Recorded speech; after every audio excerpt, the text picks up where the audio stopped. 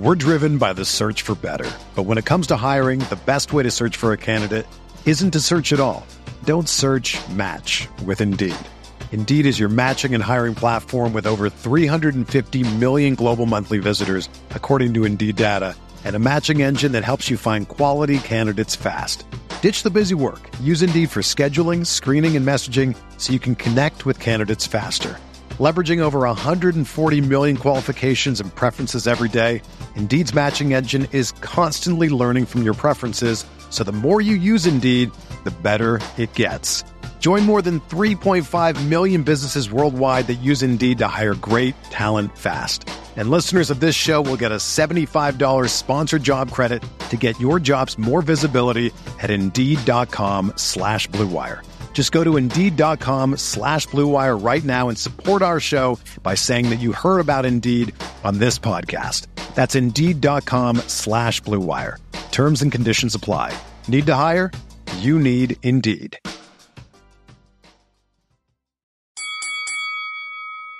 We're here.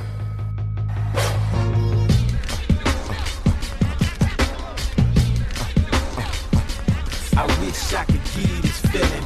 I wish I could give you this feeling. On the corner. What up, everybody? Welcome to another episode of the Corner Podcast. Kel Dansby here with the old man Andreas Hale. We're recording this on 3/16. So he broke out the Stone Cold t-shirt. Oh, hell yeah. You got the listen. I know when you went bald, you're like, oh fuck. Like I gotta shave my head. I'm bald now. But then you saw Stone Cold, you're like, finally. I can channel my inner Steve Austin. Yep. Stone Cold 3/16 day. What a perfect day. You know what? I was thinking about this the other day. It might have been earlier today because it's 3/16. You think Stone Cold really still has hair? Like stunning Steve Austin? No, he's not like George St. Pierre when he grew out the hair. Everybody's like, I think those are plugs. But like Jada, like full Jada kiss where he just had a baldy willingly, and then next thing you know, he got a crisp ass line. Nah, because Stone Cold had like hair. Remember? No, the Hollywood Blondes. Yeah, like he had hair. I feel like he still has that. Nah, he has the George Jefferson probably. He's got really. I don't even think he knows because the gimmick. Yeah, you have to keep that hair. I think he might have been in a movie with hair, but you don't know if movie hair is real. What movie was that? I don't know. Don't ask me. He's been in like The Expendable. I don't fucking know. But I think I've seen him once with faux hair. But I feel like if he wanted to, grow out the long blonde mane. It looked ridiculous. Oh, it looked horrible. It's kind of like Cena with long hair. Yeah, Cena is that wispy, whatever the fuck he's got going on. Oh, I love Austin Theory. He called him out for the bald spot. Yeah, he did. Yeah, tried to flame Austin Theory. He was like, take that. But no, it's a great way to start out the pod. There's only one thing you could do on 3/16, and that's talk wrestling. So today's podcast all about pro wrestling. We're not previewing a pay-per-view. We're not recapping a pay-per-view. So we kind of just get to BS our way through the current situations in AEW and WWE as we head into a couple of big weeks with Mania right around the corner. It's a big week for ROH. Oh, Lord, yeah. But AEW is kind of starting to give bits and pieces to what they're building towards Double or Nothing, which is far as hell, it seems like, in May. Hey, Memorial Day. Deep. It's like 2.5 months. Yeah, they have a long build to Double. So whatever they're doing right now, they may not be doing by the time Double or Nothing goes. Yeah, they could have like one of those specials in between. Yeah. You never know. Season. It's all about WrestleMania. It is. And ROH is, of course, gearing back up. They're going to have a great show over there. Can't wait to catch that while we're in LA. First and foremost, though, if you guys haven't checked out our boxing MMA episodes, make sure you guys go and check those out. A lot of people have been hitting us up. Thank you for feedback online about those. People liked our discussion on Reasonable Doubt and Illmatic. Oh. Okay. Not one person who has commented about Reasonable Doubt has said the same song. No, that's what I figured. Everybody has a different song. Everyone has a different song. I think it was Coleman, shout out to Greg Coleman, who said Friend or Foe is his best song. And I was like, shit, I forgot Friend or Foe is even on. It's so good. So I've been listening to Reasonable Doubt all day. But make sure you guys check those out. Talked a lot of good boxing, a lot of good MMA. There's a pay-per-view this weekend. Check out our predictions on the last show. But Dre, we came in here to talk pro wrestling. Oddly enough, before we started rolling the cameras, we were talking food. which is kind of one in the same when we watch pro wrestling. We're going to be in LA. If you guys have recommendations for where to eat, I think we're staying in Koreatown. Yeah, but I need to know where the best carne asada fries in LA are. You going to LA for carne asada? No, I'm just going to be in LA. I want carne asada fries. I know there's a spot that's like has the best carne asada fries. I feel like LA is like more like traditional taco. Like you need to give me the Al Pastor where you shave the shit and it's like super authentic. No, I just want some carne asada fries. You're a simple man. Yeah. It's just carne asada fries. But no, yeah, we won't be too far away from crypto and all the happenings down there. Shout out to Kaz, Emilio, Wale, everyone involved with Wale Mania. Lineup looking stacked. If you guys don't have your tickets, make sure you guys go support the homies. Yeah, and make sure you go because there are there's surprises. I'm not going to tell you all the surprises, but it wouldn't be a surprise. No, but I'm very keen on what the lineup is looking like. So make sure you get there and also get there early. I highly suggest you get there early. Yes. The doors, I believe, are at 7. I think just an hour ago Kaz announced live Masked Man. Yes, him podcast with the Usos. Yep, Solo Sikoa. Yep, to kick off the night. Yep, around 8:00. So I'm going to be properly drunk since I'm getting there at 8:00. 8:00 till I will be there for a while. 1 a.m. We got some other things planned. Yeah, so it's going to be a very, very fun night. Make sure you guys, again, support the homies. Come out to that. Check out a lot of the independent wrestling, too, while you're out there. I know it's a big weekend. We love the AEWs, the ROHs, the SmackDowns, Hall of Fame, NXT, if you're going to that. I'm not. Mania, all those things. But also make sure you guys check out the indie stuff. GCW, The Collective. Yeah. I'm already bought my tickets yesterday. Effie's Big Gay Brunch. Going to be what's that, Saturday? Saturday morning. Going to that instead of NXT. I ain't going to. We'll talk about NXT. I have zero interest in NXT. It's not for me right now. It's not a good one. Sean's the GOAT. But yeah, he can wrestle. He's like Jordan. This. Yeah. Like Jordan. Like very much like Jordan. You're not good at this. No. Yeah. I mean, brief rundown. Like, I want to ask our listeners if you're going to WrestleMania in LA, and we decided to do like a mixer. It's on the table Friday morning. Would y'all show up? Let me know. Something that I've been discussing back and forth. Actually, it's been on our mind for a long time to start doing a WrestleMania brunch for people in the community. So, yeah, if you would be down for something like that, let me know because there may be something in the works for Friday morning. But aside from that, can we get something like the Rock Nation hat? Like where it's just like synonymous with the brunch? Yeah, I think so. But I'll be in there Thursday. I'm going to Bloodsport. That's my first thing. Kota Ibushi versus Speedball. Moxley's working Bloodsport. I'm going to that. Then it's Wale Mania. That evening's for the culture. And as much as I want to go, these old bones may not make it. I don't know. We're staying so close to Wale Mania. Yeah. Then you got to drive all the way up to the Ukrainian Cultural Center. Oof. That's a little tough. It's tough then and drive late. Back. Yeah, it's tough. It's late because that don't start until midnight. Yeah.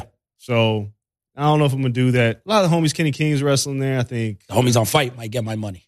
Yeah, well, you don't need it because we're all staying at the same spot. I have everything for free. So that's Friday. You guys don't have that. Yeah. Make sure you guys watch it on Fight if you're not in. That's LA Thursday. Friday, Joey Janela Spring Break, Ring of Honor, Supercard of Honor, SmackDown if you're into that. Hall of Fame, even though there's only 2 people in the Hall of Fame.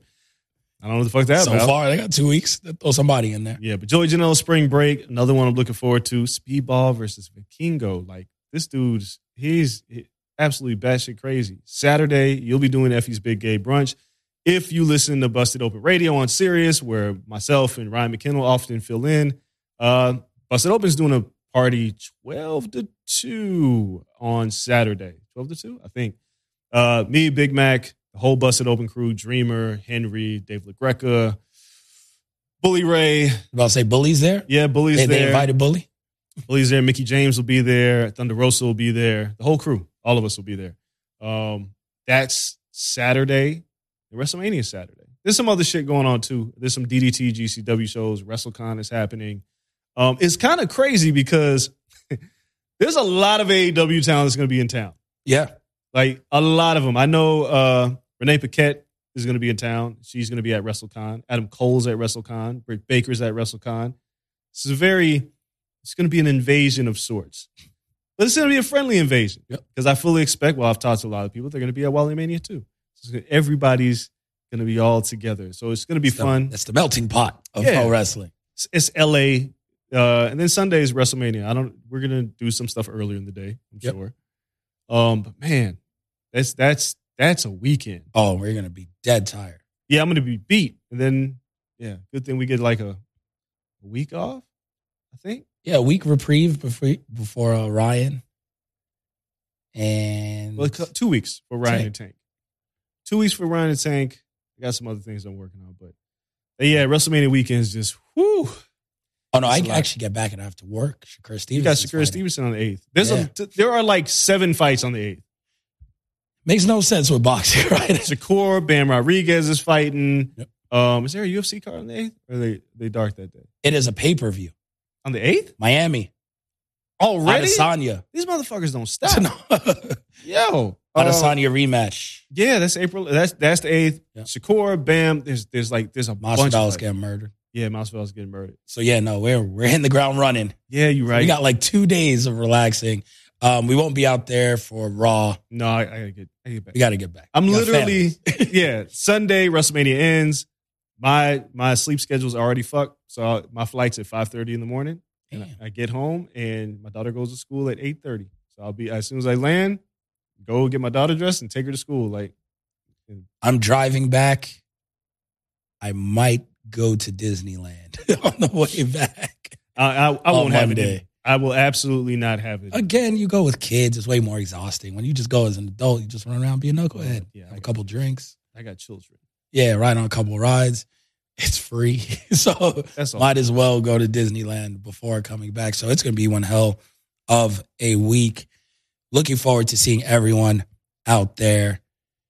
Again, recommendations. We're taking food recommendations. trying to get the best food. Because there was that one guy who trashed LA food. Yeah, we're not talking. Was that Kevin on stage? This Twitter? Yeah, I think so. No, but what I really need is a brunch recommendation because I'm fucking cashing out. I am cashing out, and don't give me a cheap brunch. Like, don't try to save my pocket. He's running in with the briefcase. We got to hurt Kel's pocket. So whoever's got. I heard the Four Seasons brunch is pretty jiggy. I don't know if we'll do that, but whoever else has got. How much time we got? When are we finding a time to sit down at the Four Seasons brunch? I'm gonna find time to spend your money. I will find time. Yeah, these have been owed to me for years now. Of course, but we got to hit a quick brunch. Our schedules are packed. Yeah, okay. All right. So don't go too crazy with the brunch recommendations, people. Go crazy. We are humble folk. Go crazy over here. No, it's gonna be great. Let's dive into where do we want to start today? AEW. All right. Might as well. Sure. So AEW Dynamite happened this past week. We'll work from the biggest storylines down. MJF, re-bar mitzvah. It's amazing that the first bar mitzvah photos were actually real. Right. Because the man had like the Nitro girls there. He had tons of WWE stuff. It said Maxwell versus John Cena. Like all this shit that comes up now, you're just like, wow. But he's been a fan of pro wrestling, I guess, since the Rosie O'Donnell show. He was on there doing opera, singing opera, and saying he's going to be a pro wrestler. And now he's the second biggest heel in the business. So you look at it, all came full circle. He wants to do a rebar mitzvah. I thought it was a great idea. Then the segment comes up, and it actually surprises me. Yeah. I didn't expect it to go like this. I kind of expected it to be like The Rock's birthday celebration or what? Like this is your life. Yeah, this is your life type thing. But no, it ends up, he keeps getting interrupted. And it looks like we're going towards a program with the 4 pillars of AEW, kind of breaking a fourth wall. Because that's always been a fan thing. Nah, Tony's mentioned it. Like Tony Khan's mentioned it like back in the beginning because they talked about Jungle Boy. I reiterate, it's always been a fan thing. Yeah. Tony is a fan of these things. Like, it's not something usually a company would really have to say. Like the SmackDown 6. Yeah. Like, it's a thing. Yeah. But, like, they never really had to say that on air. So, to have it kind of presented that, I was like, oh, okay, cool. Mainly because you don't want to shit on people who aren't pillars. Like, some people, when we talked about this, weren't pillars and are probably pillars now. Yeah, Ricky Starks. Ricky Starks has surpassed Sammy Guevara. Yeah, we'll talk about it as we get through the segment. Sammy's been the most. He had good lines in this. He did, but there were babyface lines. And then he realized, oh, I got to shit on the audience. I'm a heel. And it was like, oh, good job bringing it back in. But Sammy's trajectory being so tied to the Jericho Appreciation Society, I don't know if it's helped or hurt him at this point. Because if he didn't have the Jericho Appreciation Society, how would we look at Sammy Guevara? I don't know. Now that he does, he feels like the lackey. And he mentions it in the promo. He's like, I was the guy that's supposed to eat the pins and all this shit. But he's really talented in ring. Like, he's really talented. His match with Cody for the TNT title still was incredible. But his mic work and some of the stuff he does, the Ty Conti stuff. Do they let him? Right? Like, yes, they let him. Has he gotten? No, a lot of this shit's been tied to Jericho, then tied to his real life relationship with his girlfriend. He was babyface for a quick second and proposed to his ex. So it was annoying. Like, he's a heel, right? But he's one of those. He's like Baron Corbin in a different way. Like, Baron Corbin can never be a babyface. It just doesn't work with who he is. He's got a heel face. He almost had it. The Happy Corbin stuff, right? Happy Corbin. But when Sammy tried to be a babyface, it started grating on everybody's nerves. Like, it was like, and then people just started booing it. He's easier to boo, like X-Pac used to be. Yeah, just never worked as a babyface. I feel like Sammy's in that same spot, and I feel like he wants to be liked, but he's just not. And it plays out in this promo. Like, the fans are like, all right, these are some good lines, but you're a heel. He's like, all right, let me be the heel again. Yeah, they got to boo me. Yeah, because at this point, again, all four of them, if you guys know, Sammy Guevara, Darby Allin, and then Jungle Boy, Jack Perry. not just Jack Perry, just Jack. Yep. So, like, those four in the ring, including MJF, and MJF says everyone else has had help from a veteran. Yo, he was cutting them down. Oh, my God. Which is funny, because MJF was helped by Jericho. Yeah. They had a full bromance. Yeah, they did. Where they have a music video. Yeah, the Inner Circle and the Pinnacle feud. Yes. It was great. So when he said that, I was like, yeah, you kind of had Jericho's help at first, too. But he's cutting everyone down. Darby needs Sting. Sammy, of course, needs Jericho. Jungle Boy needed Christian. It's like, I did this all by myself. All right, he had some muscle. He didn't need a veteran. He had some muscle for a second with Wardlow. So he cuts that promo. But Darby promo, I don't remember anything Jack Perry said. But Darby. Oh, it was all Darby. Darby really took over the mic, took over the promo work. And it comes out looking like, well, if we have to have a feud out of this Four Pillars thing, it's kind of Darby and MJF.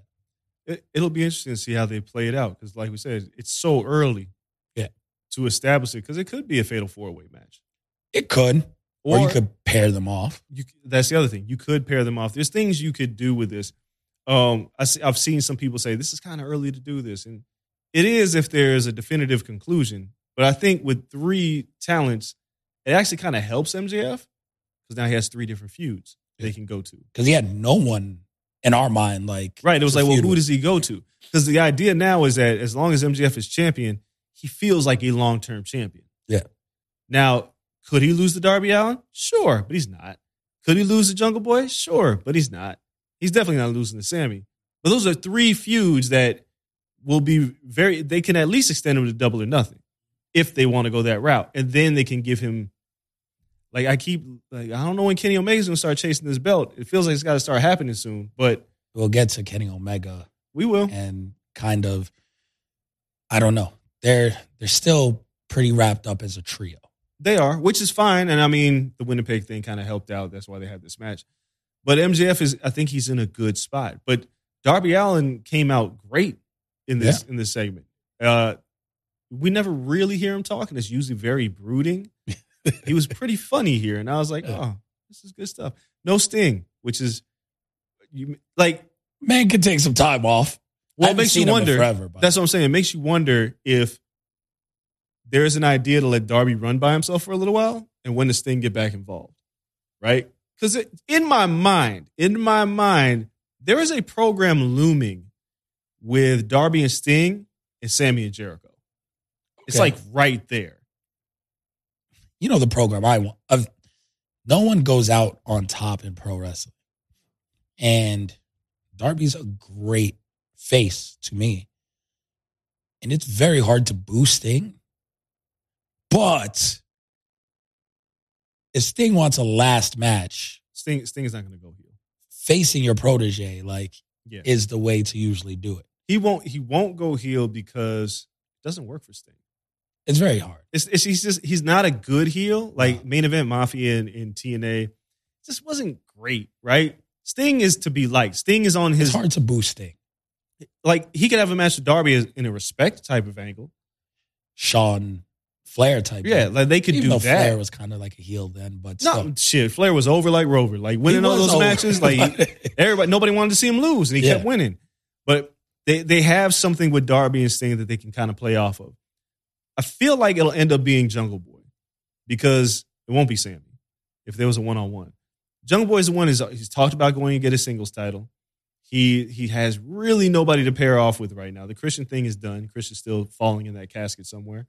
And Jungle Boy versus MJF, they had their match at the first is that the first? Double or Nothing 2020. Oh, Double or Nothing.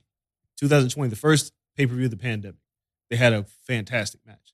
So they could go back to that. But I think they're in a good spot right now. I think it was smart to do this because any of them losing doesn't hurt, right? No, they're so young. They're kind of bulletproof at this point. It's like, nobody cares. Sammy Guevara loses all the fucking time. Nobody cares. Darby can lose. He's small. There's a built-in excuse for him. Jungle Boy could lose. He's got heart. Whatever it is, it worked, but you'll get a bunch of good matches out of them. I would like to see a ladder match with all four of them at some point. Oh, that'd be phenomenal. But this is the only reason I would say that it may be early, I don't think it is, but I'll give credence to the people who say it, isn't because of the wins and losses. It's because this would be the first true time where someone is paired without a veteran influence of any sort, without an ex-WWE guy, without an ex-New Japan champion. Like there's no one to fall back on. There's no one to call the spots. There's no one to make sure you get a 5-star. There's no Danielson. There's no Punk. There's no Omega. There's no Moxley. Those guys have always been in there. Even when you build up a guy like Hangman Page through his journey, he worked with all those people. He wasn't going to fail. They really weren't going to let him fail. They're all such amazing wrestlers and professionals. These are 4 young kids. MJF is the most seasoned. Darby's had his matches, but there's no vet in this game. This is sink or swim. We haven't seen that since shit. I just started recently watching TNA again, or I guess for the first time. When AJ Styles showed up, everyone showed, they were in ROH, and these guys have wrestled, but it was just like him, Joe, even Daniels to a degree. It was like they didn't have to lean on a big company, right? It was just like, here, you guys run with this X Division shit, whatever this may be, because there was no established, and it was just like, there's no veterans here. You guys make this what it is, and you're gonna fail horribly or succeed, and they all succeed. They all become legends. This is the first time I think since then that we see that, even with WWE and ruthless aggression with Cena, and they try, but I don't think really there weren't like pillars who overly succeeded on their own. I mean, Cena might be the only one. Cena, Orton, Batista. Orton and Batista had evolution different. Well, so you leaned on veterans, right? Like, yeah, you're right. It's a bit different. Yeah. Where they had that. These are like 4 kids and it's the main picture and it's like, go ahead. And we have all these veterans and programs underneath you. You 4 are the people right now. And that's like, shit. And it'll be interesting because MJF should carry it. He's the most seasoned out of that. It's just something you don't often see. So when people say it's early, I think it only feels early to these people because there's not that crutch. Yeah. Because if any of them were in this situation with vets, no one would complain. MJF, no one complains about his shit. Christian Cage stuff. No, they've all been in this position with veteran people. Cody Rhodes and Sammy. Everyone's okay. High card, big profile feud. Now there's no vets and it's like too early. So it's that thing. It's like, damn, the the pillars have to really stand on their own. Yeah. Some of that you said earlier is sticking with me, and I'm going to ask this question. You said MJF is the number 2 heel in pro wrestling. Yes. Number 1 is Roman Reigns. Correct. Has Roman Reigns had a better match than the Danielson Iron Man match that MJF had? No. No. Better? No. Yeah. Can I say like almost as good? Like the Jey Uso. The Jey Uso, the Kevin Owens match stick out to me. He's had some good matches on this run. I was thinking about this because somebody was like, all MJF does is talk. And I was like, hey, I don't know if y'all watched that Danielson match. Like, I watched it again and I was like, this is a really good match. Oh, it's great. And I like the idea that you have like 2 heels or heads of both companies, and they're both, you can compare them, but they're very different. Yes. Like MJF's mic work versus Roman. Roman's mic work is incredible. His approach to everything is fantastic. But the in-ring, people who had questions about MJF's in-ring, I think they silenced them. And I think I think the idea going back to these 4 pillars is like, he's going to continue to silence them. Like, he can get different matches out of these 3. And I think that was the Danielson point. Like, I've watched people say they're mad that Danielson didn't get the title, but everybody knows Danielson does not want the title. Nor does he need it. He doesn't, and he doesn't care. Like, he wants to put people over. He's like, I need to put him over. I need to make him look great, and that's exactly what he did. And that's why MJF is number 2. And not saying he can't be number 1 or take that slot in 4 weeks, 8 weeks, right? I don't know what Roman's going to do after Mania. I don't know. MJF could be that person. But the difference, and it's just purely an age thing, a responsibility thing, MJF is earning this, is Roman as the top heel made people. He put people over while not losing. Main event, Jay is a thing because of Roman. That was built off of Roman's heel work. He made Jay a single star within the Usos because of him. That's the only one. He made Sammy the bloodline and Roman's heel work. Sammy is in this position because Roman was such a big heel. Granted, it's him and Jay, but it's because Roman was such a big heel. He's made this Cody feud feel like what it is because he's such a big heel. Well, Cody's such a big babyface. And Cody's a huge babyface. But this is like, Cody's been here without the injury 4 months. This feels huge because it's Roman and Roman's so big. He's still making people because he's such a big heel and putting people over. MJF, so far, has been put over by people who are the baby faces to put him over to make him look better. And that's no knock to him, but that's just a position they had to do because he's so young and to earn that cachet. The one time where you could look and be like, well, he had the chance to make someone better coming out of a feud was Wardlow, and it didn't. Well, that's the only non-vet that was really a feud with him where he's the heel, Wardlow's the babyface, and it crushed Wardlow. Yeah. He didn't make anyone. That wasn't, there were circumstances surrounding it. Regardless of whatever it is, you booked a flight, maybe. No. I'm saying that there's booking issues that cool. But that's what separates 1 and 2 is that when he was in the one position where he could make another star, you don't have to lose to make a star. No. That person folded. And he didn't. But Wardlow didn't. No, Roman, I wouldn't say that. I wouldn't say that. I would say that. Completely detract. Wardlow is still reeling. Well, Wardlow's reeling because of the booking. It ain't because I think the Roman thing, number one thing is that Roman's got more years than MJF, right? That's the key. Like, Roman's got more years than MJF because babyface Roman, we wouldn't be having this conversation. Heel Roman has been fantastic. They finally pulled the trigger on it. They built a universe around Roman Reigns, which is the bloodline, which has helped. Roman's very deliberate in-ring work. I call it deliberate because it's I don't want to say it's Hogan-esque because it's not like 5 moves of doom, but it's not complicated. It's built Triple H-esque. Where it's like that cerebral assassin, like you have a couple of moves, but everything is very methodical and slower. No one ever accused Triple H of being like the greatest in-ring wrestler. No. But he pulled off matches that had feeling when needed. Yeah, Triple H he's a difficult one because he just started to eat up everything and everybody got bored. Roman might be a little better than Triple H. Yeah. Roman has a very deliberate style that works because no matter who you are, because you got to think, like he worked Edge and Daniel Bryan. He worked Kevin Owens. He worked Jey Uso. He worked Finn Balor in a match I'm still pissed off about because it doesn't make any sense. No. The turnbuckle break-in, and they would just moved on from it. But he works a certain style that works for him, and it reminds me of it. It's better than Hollywood Hogan as a heel, even though Hollywood Hogan was an incredible heel. Fuck him, he's still racist. But it was an incredible heel, but it was like very deliberate. This is what I'm going to do. No, like all your flippy shit, I'm cutting that down. Yeah. Right? Roman does that. MJF is like, to your point, he's coming into his own, but it's like he's still showing improving because Roman proved himself as a babyface. It was like, we want to see it as a heel, not as that guy. MJF was like, oh, you've over-proved yourself on the mic, but can you wrestle?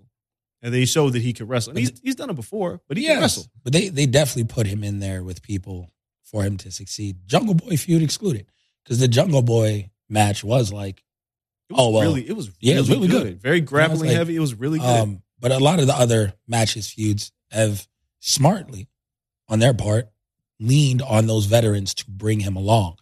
So it's no knock to him that he's number 2. It's just the stages in their career and what he's allowed to do. Yeah, the tenure's not as long either. Like Roman's had this goddamn title forever. So it's just one of those things. Like they trusted Roman to have a main event program for 4 months with his cousin, who's only done tag team. You know what we didn't talk about? The feud that got him here, that kind of got him here, the Brock Lesnar feud. Some people loved it. I never really liked it. Right? It was too many of them. The WrestleMania match, the fucking tractor, the lifting the ring match. I forgot about that. You had Cena at SummerSlam. So Roman's had his matches. Like Roman, there's some matches that we just forget about. We're just like, okay, whatever. His best matches are not against They're like recent. His best matches are over the past year. The Daniel Bryan Edge Triple Threat Mania last year. Jey Uso, Kevin Owens, Sami Zayn. Like all of his best matches have been in this particular window. Yeah. And I'm pretty sure we're going to get Cody. Man, Cody is he's the true definition of major label arena rock star. Like he can play to a small crowd at South by Southwest. I don't really fuck with Cody like that. When he goes in front of that arena and has like all the lights and the pyro that you can, all the special effects, and he gets that mic. What do you want to talk about? And then he's just incredible. And I think the more I've watched it, like I went back and I watched the Rollins match and last year's match for me. I was like, man, they got to give him a nickname because he's like big game Cody. Like when he pulls up, everything changes. There has probably been no better story of somebody. Like we've seen Drew McIntyre leave and come back, right? Yeah. Like Cody's on a different level with this shit. There's so much. He didn't do it for you once upon a time. Yeah, no, it's in-ring. It's gotten better. I will say that. When I say he didn't do it for me, like his in-ring was not good when he left WWE. It wasn't. It wasn't bad. It was serviceable. It was WWE serviceable. Yeah. And then he hit ROH and I was like, it's not serviceable at all. And then through different matches and AEW and everything, and for many of his matches, still stipulations are king for Cody Rhodes. Much like Roman Reigns. If you give them a stipulation, the match is going to be really fucking good. A ladder, I don't know, the brother, it switched for me with the brother versus brother match. Oh, with him and Dustin? With him and Dustin. I think it's hard to pinpoint sometimes when the light clicks. I think that's when it went from, he's a star, he's a guy who had a good name, they put him in Bullet Club, he's kind of like, okay, they throw him into prominent positions, to, he's different. And it's weird. And we might never know how much is his doing, how much is Tony's, who does the booking. But after that brother versus brother match, I think you could have looked at him as one of the main event players. Like they have Moxley in AEW. Like they have Kenny for that long stretch where it was like, he's a main event guy. Yeah. And for some reason, I don't know who, could have been self-induced, kept him on that mid-card. Oh, he did it himself. Like if you look at that, he was the exact opposite of like talking about Hunter during his run. Like Cody just lost. But it was wrong. It was wrong booking. Even if it was him. I think it's because after that match, he was ready to be a main event guy. He wasn't. Like he was, because the thing is that you have to remember, You have to remember the neck tattoo. You have to remember that was a poor choice, but the audience took that in stride. You got to remember the America promo. There was a time when people were over Cody. Why was he working? What was that guy's name? He was working the boxer. Oh my God. Ogoye? Or no, I don't know. I can't even think because we have never seen him again. No, we haven't. I forgot his name. But British dude. You go through Anthony Ogogo.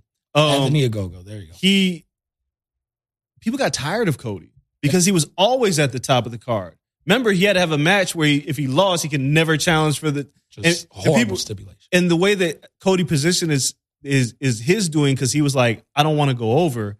I like losing because I can lose in these really good matches. But we were tired of him. Yeah. Like you think Sammy Guevara, Brody, with the Brody Lee matches, he put Brody over.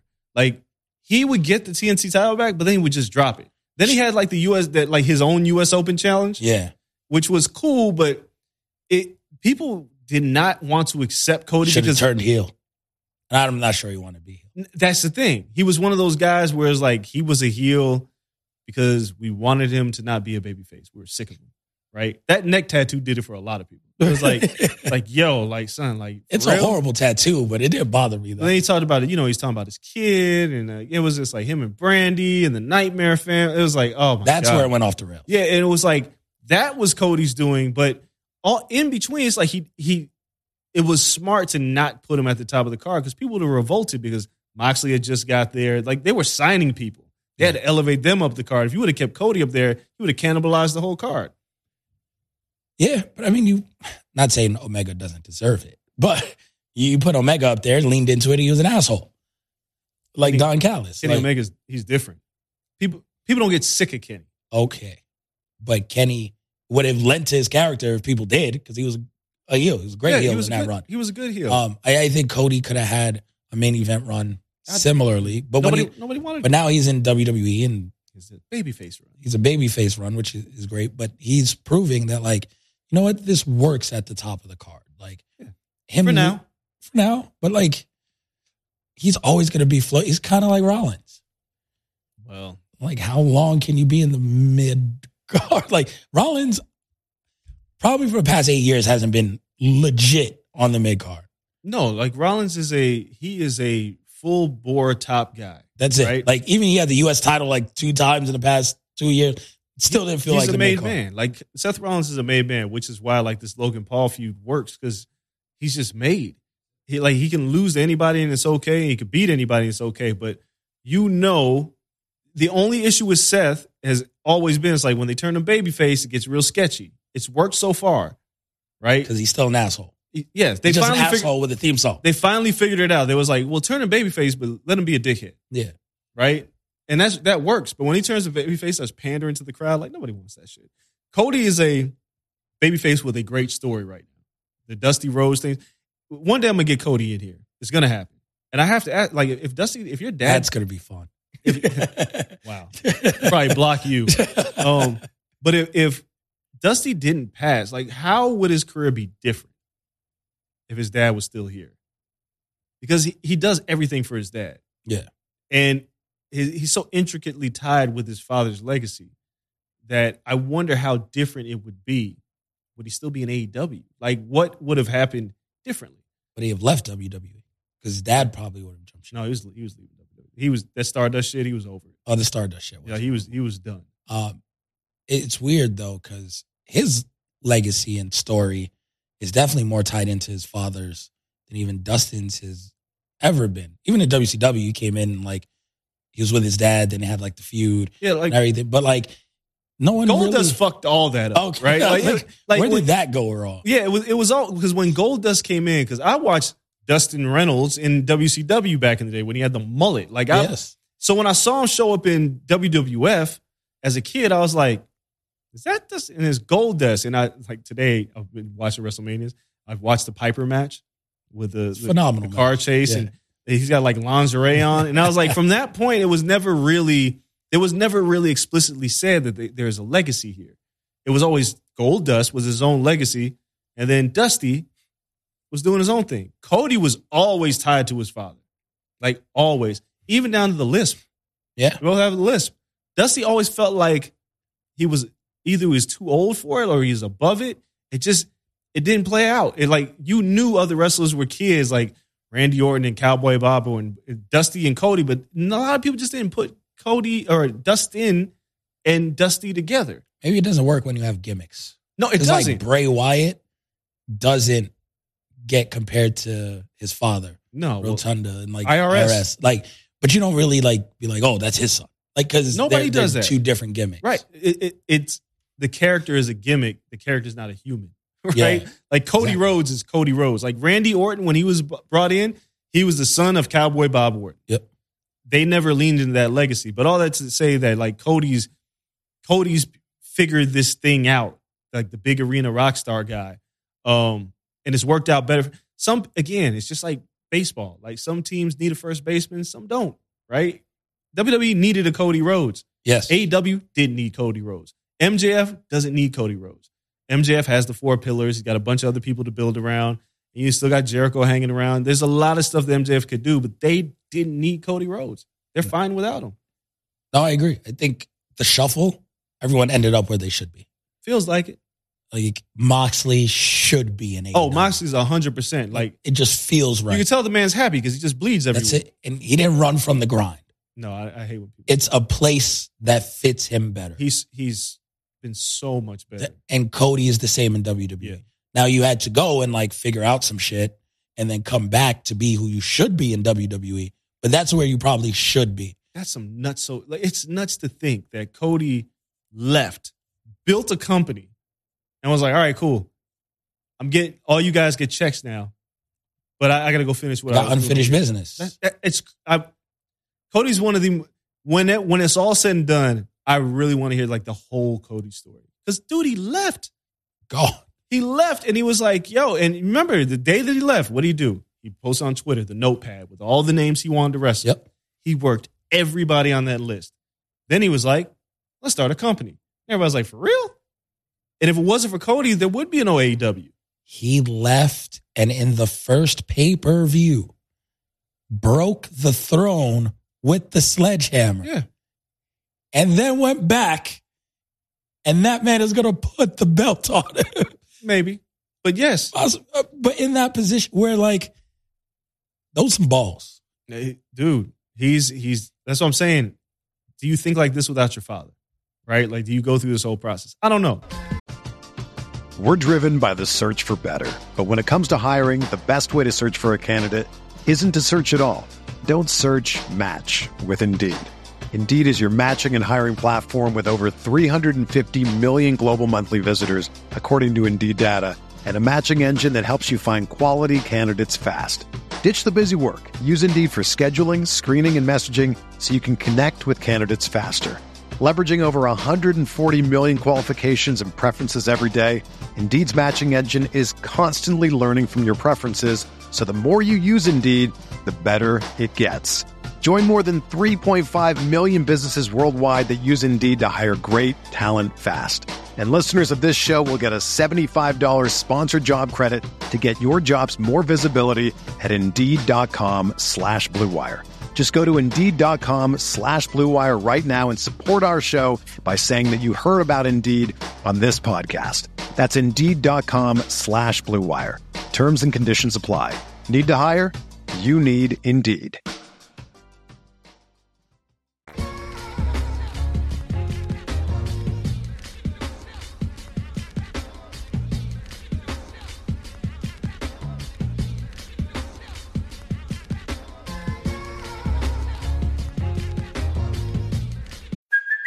Hey, it's Kaylee Cuoco for Priceline. Ready to go to your happy place for a happy price? Well, why didn't you say so? Just download the Priceline app right now and save up to 60% on hotels. So whether it's Cousin Kevin's Kazoo Concert in Kansas City, go Kevin, or Becky's Bachelorette Bash in Bermuda, you never have to miss a trip ever again. So download the Priceline app today. Your savings are waiting. Go to your happy place for a happy price. Go to your happy price, Priceline. Let's get back to Dynamite, that we can pivot over to some WWE stuff. So with next thing on Dynamite, I'm going down this list. There's so many good things. The pillars, good All right, go ahead, get to the bad stuff. What? I got to ask Tony. Why you do this to me, Tony? All the time now. Why do you tease an announcement like it is the biggest announcement ever and hoodwink me? And then I got to ask myself, why do I keep falling for this shit? Jade Cargill wasn't on pay-per-view, was on nothing. Now she's going to have her first big challenger, a Canadian. They're in Canada. Oh, shit. We would start racking our brain. Who could it be? Oh, it's going to be someone really good. Who's out there? Squash match. To then debut Taya Valkyrie afterwards. Who, I get it. Some people like Taya Valkyrie, and she's a good worker. Like, great career so far. I'm not like shitting on her career or anything. But it's no different than some of the other people they've debuted. It doesn't seem any bigger. She's not Saraya, who's gone in different directions. She Ember Moon big. Like, it's one of those things where, okay, I feel like they built it up too much again. That led to disappointment. You could have just done it. Yeah. I personally really like the Taya sign. And I'm going to lay out my reasons. I think she was tremendous in Impact. She was tremendous in Lucha Underground. Like, she's a really good wrestler. If you want to create somebody that could beat Jade Cargill, it'd be Taya, right? Taya has the build. She's bigger. She can work a stiff style. There's a lot of things that she can do. I loved her showing up. I wish it wasn't an announcement. I just wish she would have showed up. Let's talk about Jade Cargill. I kind of feel like they pump faked us to make it feel special. I don't know who else could have been. You don't need the pump fake. Yeah, they didn't have to say anything and just debuted her. But watching Jade work again this match, there are moments in her matches where it feels like she's doing an 8 count in her head. And if anybody understands what I mean, like if you dance or anything like that, you 1, 2, like 5, 6, 7, 8. She does that. If like you watch her matches, she'll get ahead of her count and she'll start a move, and like you could see like pause. The person she's working was like, no, we're doing an Irish whip right now. That kick ain't coming yet.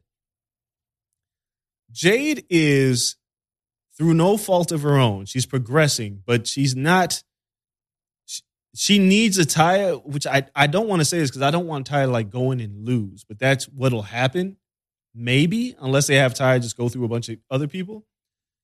Jade's in this tough spot where I think the best thing that Jade could do, there's 2 things, and they have to happen back to back.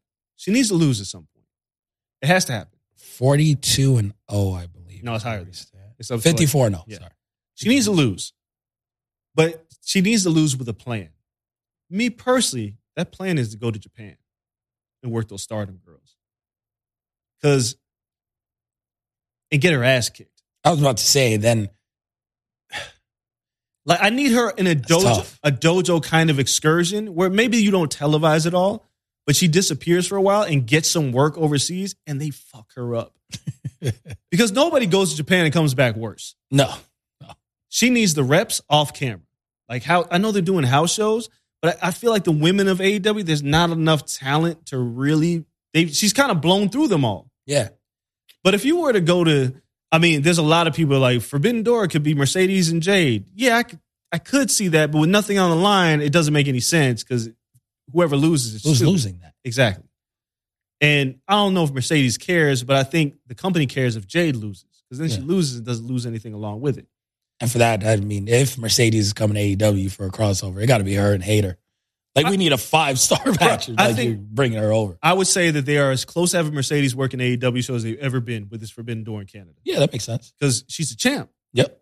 It's New Japan. Why would she not show up? This is pretty obvious that if everything holds true, she'll probably be working Hayter in Canada, which will be amazing. And maybe that's what Tony's been sitting on this whole time. Stop teasing us with it. But I think Jade needs an excursion, like a story off camera where she's actually getting reps somewhere with different women that make her better. She doesn't get the reps in this company. If she worked WWE, she'd do a ton of house shows. Yeah. It would make her better. But with Bianca there and with Charlotte there, she would be. Or she would have been on NXT champion, and get to be in the PC every year. Yeah, I don't want to see her. Them NXT women are not good. Oh, no, that's not true. The women are leaps and bounds better than the men. No, they're not. Oh yeah. Who? Who's Soul better than is Carmelo good. Hayes? No, you name one guy. Who's better than the Creed brothers? Soul is really good. Roxanne, good. Roxanne is good, but you know my problem with Roxanne. Like, it's not really her fault. They need to give her a new finisher. It's just It's not impactful. low funky. But I think Jade working in NXT is like green on green. That's not going to help her. No, I mean, it's not the greatest. Dog, I'm telling you, she needs to get her ass whooped in Japan. It needs to be a story. Like, Bryan Danielson has mentioned this like once. Like, he's been working with Jade, and he was like, be interested to go to Japan. The more I think about it, I'm like, it would probably benefit her so much because, one, she could get her ass whooped. Like, she has to drop the title. And if she gets her ass whooped in Japan, it's a good story because we all know, like, this is no secret that Jade is not the best worker in the company. Yeah. But she has everything else. And if Japanese women are beating your ass, we'll accept it. If anybody in the AEW is beating her ass, we're not going to go for that because she looks the part. But in Japan, like, you put her against any of those women, and she loses. She goes on a losing streak, but then she gets better. Then she comes back as a new force. Then she gets the AEW Women's Championship. But it's a long road. And then you also got to like humble yourself. Right? So like, but that's what I think needs to happen. Like, Jade's arrogance has been great, but now we're getting to the point where it's the same thing whenever we see her. Like, when people saw Ty, like, I was like, oh, this is great. But I was like, is she going to beat Ty too? And I think everybody does that now. Yeah. Like, whoever they put in front of Jay is like, she's just going to beat her? Because everybody shows That's up. Make it special when she loses. But the problem is everybody shows up to face Jay. Think about this. Nobody has momentum going in to face Jade. They all like kind of come off the street to face Jade. Nobody has momentum to beat her. Whereas Britt Baker and Jamie Hayter, like, these women have feuds and they beat other women. Like, Rio is back in the mix. Like, but Jade, they just keep pulling women off the street. There's no momentum. No. Even Athena was like, she just got here. Like, she didn't build any momentum. And She'd now stand a better chance now. Right, but she had to build momentum. She's a heel. She's the ROH Women's Champion. They haven't done that. Jay's got to drop this title. I would like to see her go away for 3 months and just get dogged in Japan. I'm telling you, man, humble her. But humble her to the point where that she's so humble, it's like Kill Bill. When Beatrix Kiddo was getting fucked up, and at a certain point, she figured it out, and she was gangster as fuck. Like, Jay can come back, but she's got to get humbled by somebody else. I just need this. I need a new story for Jay because the story is getting old and she's too good for that. They do. It's stale. You got to switch it up somehow. And then Hangman Page comes out. Well, first it's the Elite versus. You didn't talk about the Outcast? No, I'm not there yet. Do you want to do Outcast now? Yeah, because wasn't the Elite was the main event? Oh, I was just going down a list, my friend. All right, so we'll do the Outcast first. Yes. I mean, it's not bad. I like Ruby Soho. She's a much better. I think she's shining through. Yes. Saraya doesn't add anything for me. She's the weak link. This is like Tony Storm is kind of being held back. Yeah. By Saraya, and Ruby Soho is the one coming out of this where I'm like, I like heel Ruby. Like, those 2 good promos in a row. I don't need them to be together. Like, it really doesn't add anything. I'm fine with them being together for now. Because I think Ruby having a crew helps her maybe in-ring confidence in terms of mic skills. Like, her and Tony were pretty good. Saraya's that one that's just like, we don't really need you here. I get why they brought you here, and we really wanted you to get back to wrestling. It's a great story, but now that you're here, it's like, all right, that's enough. But I don't know how they're going to play this because Jamie Hayter and Britt Baker are baby faces, and Britt Baker's she's just not a baby face, but whatever. Where the fuck is Nyla Rose? And when is Thunder Rosa coming back? Those are 2 questions that I have. Like, we see Rio back, which is good. It's good to see Rio on TV. She's one of the more interesting characters because she's so small, but she's the opposite of like what I talk about Roxanne Perez. Like, sometimes she lays some shit in there and she just throws her whole body at people. I also thought it was weird, like, 4 of the women came to like ward them off. Well, yeah, so it was Willow Nightingale, Rio, who am I missing? Maybe 3. It was one other person. Well, it was Willow, Rio, and then Hayter and Britt And then it was 4 on, it ended up being 4-on-3. So whatever. But I feel like AEW's got to figure something out with Nyla Rose. She's so good when they give her a chance. She's so good. She's so funny that it makes her a babyface, but she's too big to be a babyface. No, it's like Big Show. Yeah, Big Show. Everyone doesn't have to be like serious all the time. Well, you got to commit one character or the other, right? Yes. Vicky, get rid of her. Let Nyla do her thing. I don't know what they need to do with her, but Nyla, like her and Daniel Bryan angle. Well, it's like Nyla and Toni Storm is like a really good match, right? Like Nyla and Jamie Hayter's a really fucking good match you got right in front of you. Yeah. But you got to get her back into the mix. She needs momentum. She does. Can't just be like, I'm big, title shot. No, it's like she needs to win a few matches. Like the last time we saw her, she lost to Rio. Yeah. So I need them to do something with Nyla. Like, but the Outcast thing, I'm like, this is cool, but I don't need this to hang around too long. They can move on from this pretty quick. Yeah. Orange Cassidy, Jeff Jarrett. Jeff's not champion. I'm okay. Yeah, there's a lot of shenanigans. Yeah. It wasn't a bad match though. It's just a lot of shenanigans. I don't need to see Jeff Jarrett on my television in the year 2023 in a wrestling capacity. It feels like it's a grift, man. It feels like whenever Jeff, it's like, who are you paying to keep showing up to shit? It was okay for like 2 weeks. Yeah, now like the tag team shit. Like now you're a permanent mainstay on this roster. No, nobody wants Jeff Jarrett. No, Jeff Jarrett wants Jeff Jarrett. A lot of people like Jeff Jarrett. It's not a global force. No, God, wow. No, why is QT Marshall on my television? I don't know. And QTV. I will say this: if they did that segment with other personalities, I would have loved it. Them stealing the belt and Powerhouse and like the way they joked about. I mean, QT was great in the saying like, you beat MJF and look what it did to you, right? Like I thought it was all great, but I was like, I've got to remember who these people are. QT Marshall is like, nah, man, nobody's buying this shit. And I still don't understand why Powerhouse Hobbs is a part of this. I don't get it. Powerhouse doesn't need anybody. No. He's good. We have the Acclaimed still kind of like in the title picture.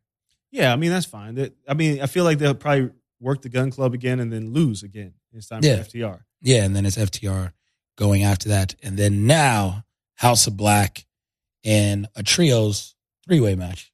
It's a lot of threes. There's a lot of shit going on. Here. But the Elite kind of running it back, getting a shot there. So and Jericho Appreciation Society, which there was no chance they were winning. No, but it was Winnipeg. So you had to have Jericho. It's true. When Jericho and Omega got in there, break out all the Canadians. That crowd went nuts for those two. And it was a good match. There was a lot of shit going on in that match. Ton of shit. There's a lot going on, but I think the best thing they did is just further cemented that House of Black is that squad. Yeah. Like those three, look, I love Omega and the Bucks, but there's something about the Brody King element of House of Black and the Buddy Matthews, like little mini powerhouse. And then Malachi just being like the force, like the Taekwondo force. Like those three as a trio, that's a tough group to fuck up because they get you in so many different ways. They all have different styles. Right. And it's brutal. Yeah. Like watching Brody, like that drill, like he just drills the shit out of everybody. Cannonball, Buddy Matthews with the knees, like this. I wouldn't mind them holding these titles for a while. You just got to find them enough teams to fuck up. Yeah, I can't figure out who they should lose them to. I don't know, but this is perfect. These trios titles are really built for them. The Elite was great to have them. Death Triangle was cool, but we kind of knew that Pac had to move away from them.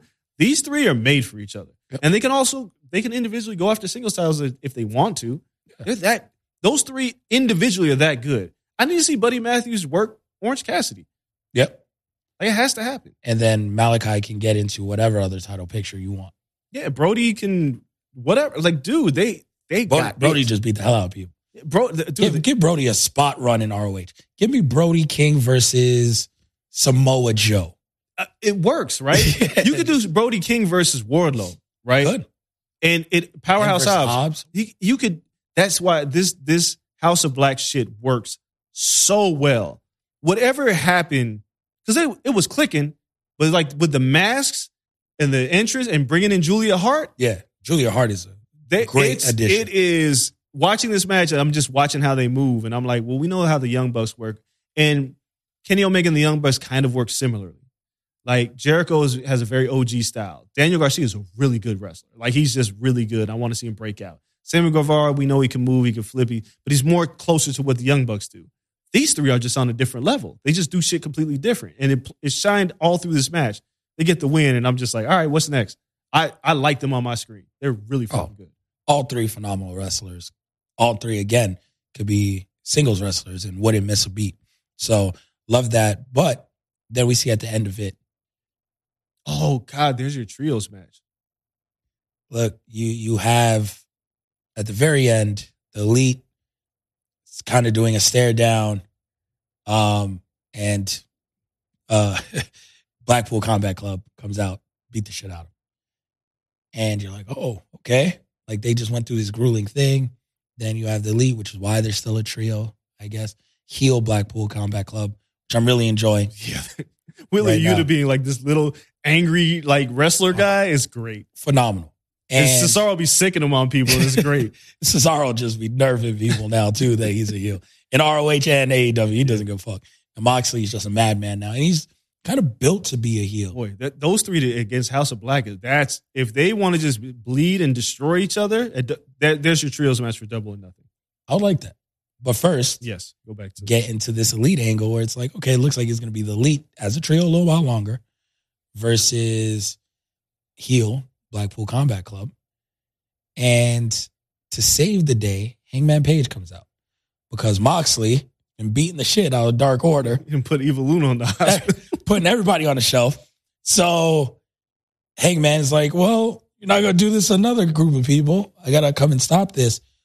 But the mirror imaging of how Dynamite ended, where it's Hangman against the ropes looking at Moxley and crew, but the Elite and the Bucks behind him staring at him like, oh shit, like what are you going to do, is the exact same when they turned on him and Kenny Omega joined the Bucks and they kind of kicked him out of the Elite, which led him to go and find the Dark Order and started his, I guess, his hero's journey.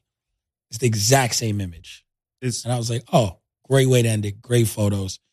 And now it's like, because is it a trios match? Is it now angling towards Hangman versus Kenny versus Moxley? Like, what's the dynamic here? Because there's so many different ways you can play it. And Kenny and Hangman have that long history in AEW to play off of. Throw Moxley in there. That could be your Double or Nothing. I think this was like the best subtle storytelling that AEW's done in a long time. Oh, yeah. Because remember, Blackpool Combat Club is staring at Hangman, and the Elite come in and Hangman doesn't see him, and he's wondering why Blackpool's backing down. And it's at that very moment, I think everybody was like, oh, yeah. Like, everybody was like, oh, we forgot about this. And there's a part of this story where maybe it plays out next week where Omega and the Bucks are like, those Dark Order guys can't protect you. Right? Like, you have to protect them. Yep. And yeah, you beat Moxie, but can you beat Cesaro and Wheeler Yuta? Wasn't that the story going into the trios tournament? Yeah. Because Kenny was hurt. Kenny was beat up. And yes. The Bucks asked Hangman to choose. Yeah. Like, yo, do you want to be our partner for trios or Dark Order's partner for trio? Right. And Hangman was like, yo, I'm out of it. Yep. And then Omega comes back and they kind of win the belts. So that was never really closed. No, and they left it there and they left it hanging. And I guess somebody like Tony Khan woke up one morning and was like, oh yeah, this happened. And the moment everything was the blocking. Like this was one of those moments where I was like, AEW's production nailed this. Because it was like when you saw them in there and they made sure that Hangman never looked at them until the end. And then they just faded to black. And I was like, oh, this is the best subtle bit of storytelling y'all have done in a long time. Someone said Shivani should have played it up. Like, we don't have enough time. I know. See you next week on night. Just did that shit. But just rushed through. It was really good. I'm very curious how they, like, this is good storytelling when you have like months until your next pay-per-view. Yeah. You got things to build on. Like in WWE, which we're about to talk about, we asked ourselves, how are they going to build this, this bloodline and keep carrying it out? And they found new ways to get us intrigued. If they can figure out how to get this Hangman thing, it's its own story. It has no titles involved, but it's a great story.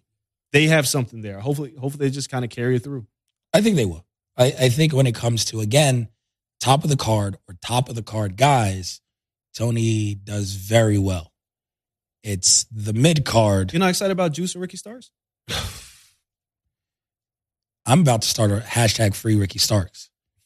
It's getting to this point for me because the Jericho feud was bad. Yeah. Payoff match, good. Payoff match was good. Feud made no fucking sense. Yeah, it was dumb. He already beat him once. It made no sense to go through the trials of Jericho to get back to him. Then I was like, good match. Guys can get the rocket to him. Juice fucking Robinson. Yeah, I don't really know where you put Ricky Starks. And this is a real question. It's like Ricky beats Jericho. Everybody's kind of doing something right now. And you can, like, the MJF thing is, it's a ways off, but you can go back to it at some point. But you don't want to do it right now because MJF he's got to beat everybody. He's got to really establish himself. Where do you go with this? Like, who could Ricky Starks feud with?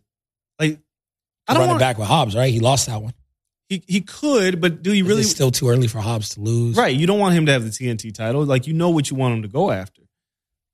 I don't know. Okay, with him having a title. He hasn't had a real title. No. He had the Taz shit. Yeah, he had the FTR title, which I'm fine with Starks not having a title. I want Starks to have a meaningful feud with somebody else.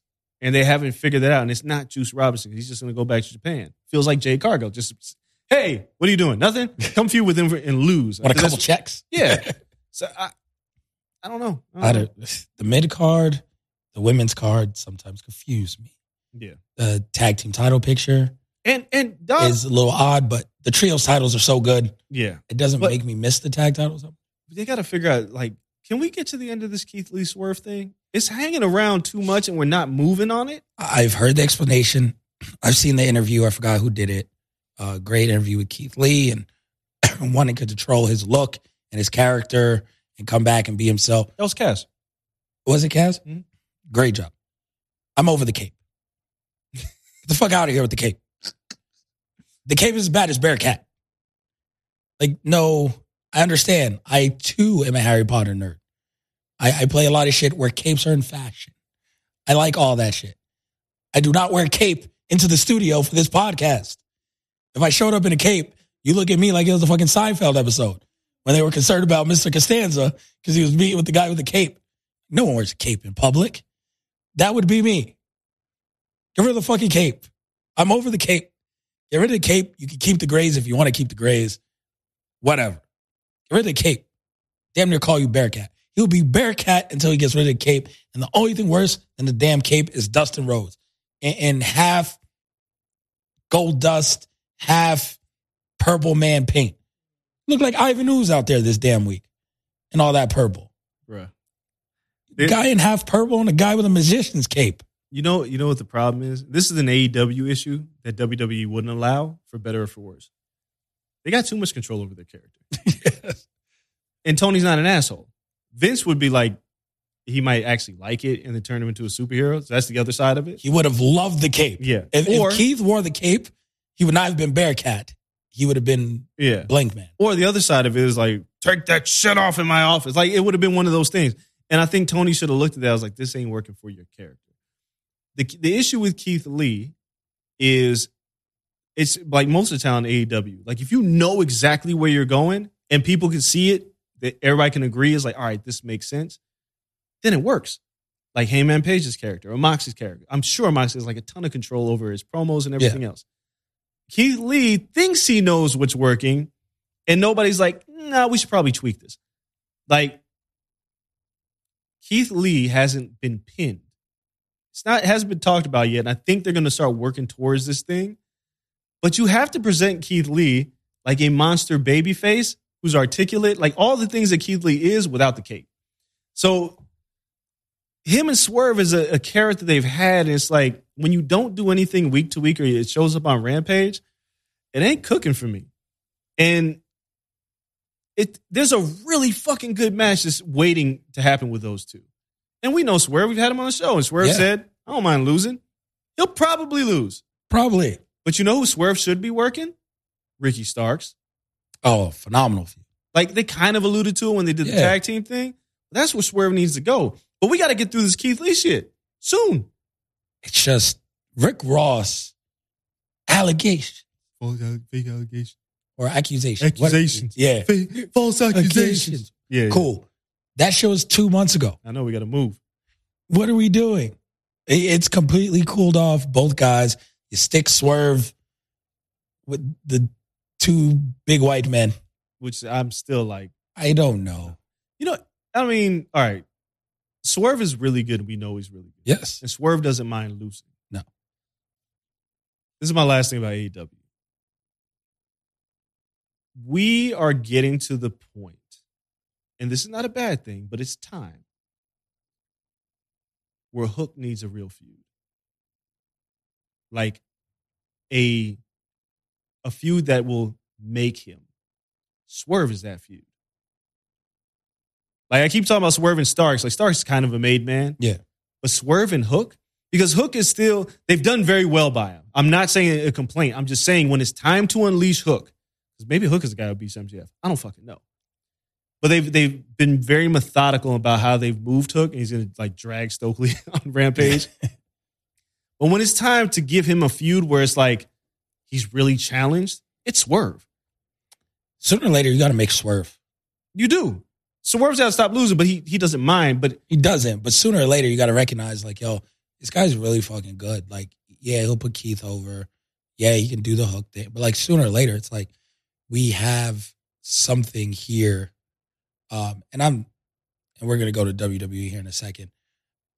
I'm not blowing the trumpet for you said we're gonna have a black champion. I've given up. Like it happens in due time, right? Like it has to be organic so people don't turn on them.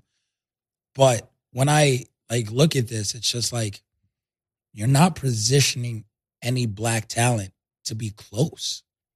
Well, I mean, Powerhouse is TNT champion. Yeah, that's cool. No, you haven't put He's the youngest of the black talent you have. No, you're right. So it's just like you have this talent. I mean, they claim we're tag team champions too. I'm not blowing the trumpet for them. I'm just talking about the main title. Yeah. Not the tag team. There was like someone again who did this, did like the breakdown of someone from Grab City, did a breakdown of the time black athletes spent on these different promotions. AEW led far, like double WWE and Impact, and which is crazy. Impact has a lot of black talent, but AEW was leading all of those categories. So it's not that they're not showcasing black talent or minority talent or LGBT. They're showcasing everyone. It's just when you're building these pillars, when you're building your next champions, when you're building someone to be a face of the company, when you're building someone to hold your main title, I'm not saying that they have to get it. I'm not saying that it's like, well, just to check off the box, you need a black champ. I'm not asking for that. Position someone so that the crowd can make an educated decision. And if they like them, then you push them. Oh, yeah. If they don't, I agree then you don't. I agree. But you're not putting anyone in position for the crowd to even choose to elevate to that main title spot. Yeah, I mean, I said it like 5 weeks ago on this podcast. Commit to somebody. Just commit. Keith Lee a cape. Yeah, commit to somebody and then don't take them off my television for weeks, right? Backstage promo, give me something. Too many people they have not committed to. Yeah. You got to commit to somebody. They need to commit to Swerve in some way, shape, or form. Yeah, it's about that time. The longest field goal ever attempted is 76 yards. The longest field goal ever missed? Also 76 yards.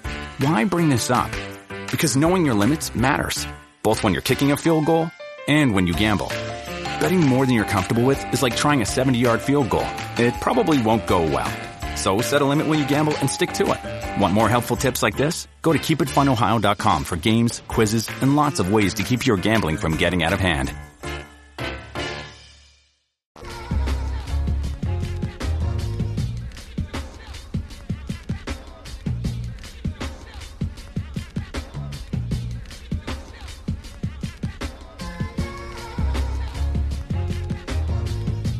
With Kizik Hands Free Shoes, motion sounds something like this. Kizik helps you experience the magic of motion. With over 200 patents and easy-on, easy-off technology, you'll never have to touch your shoes again. There are hundreds of styles and colors, plus a squish like nothing you've ever felt. For a limited time, get a free pair of socks with your first order at kizik.com/socks. Going to WWE, switching gears real quick. Just going to go through Raw and some of like the latest happenings. Can we start with the Bray Wyatt fiasco? Yes, I guess we didn't talk about Wyatt. There were reports originally that he took his ball and went home because of creative differences. Then Sean Ross Sapp, who we've had on the show, I trust a lot with his reporting. Not saying that everyone tells him the truth. It's just, it's hard to have more sources than that guy. And it said that Bray Wyatt was injured, which makes sense because the only thing he's done is Muscle Man Dance promo, kind of to buy time. And then Uncle Howdy was doing the heavy lifting for a quick second and in-ring and taking bumps and everything. Then it just now appears that Bray's not going to be ready for Mania due to an injury. I saw some internet people talking about like it might be a broken finger. It's like broken finger doesn't keep people out. So if it's just a broken finger, then that's kind of fucking weird. But if it's a more serious injury, I wish him health. I don't know anyone in the company, and I understand you say this all the time, they all get paid the same now. But I don't know anyone who purposely wants to miss WrestleMania. Good program, bad program, indifferent. It seems like your entire year, everything you do builds up to being on that show. And there's only so many spots that to take your ball and go home, to sandbag an injury, to do something, it seemed very weird to me as like a competitor of any type, you know, like these people, that is their career. It's from Mania to Mania. It's not, you can win 1 million championships. If you don't win it at Mania, it really don't hit the same. That's where legends are made in that company. It's weird to think he would just bail out 4 weeks ahead of time. So they say he's injured. And now we have to figure out what we're pivoting to in the Lashley thing. But I don't wish injury on anyone. I hope, again, he gets better.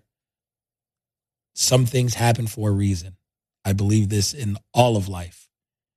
And this may be a blessing in disguise for Bray Wyatt because this was going nowhere fast and getting worse. Get healthy. Get back on the drawing board. The Lashley match was going to do nothing for this character. If it's salvageable. I know you're going to say it's over. Yeah, I think it's over for Bray Wyatt, personally. They're paying him. Of course they're paying him. That doesn't mean they can't release him again. This is complicated because if when you start to try to piece the reports together that Brock didn't want to work with Bray, and then Brock ends up with Omos, and was just basically a strongman competition. They couldn't even, like, real quick on Brock. Brock and Omos get in the ring, the crowd goes, holy shit, and then they fuck up whatever they were supposed to do, and then people are like, almost had one spot. It's like, you got one job. You couldn't get that. One job out here.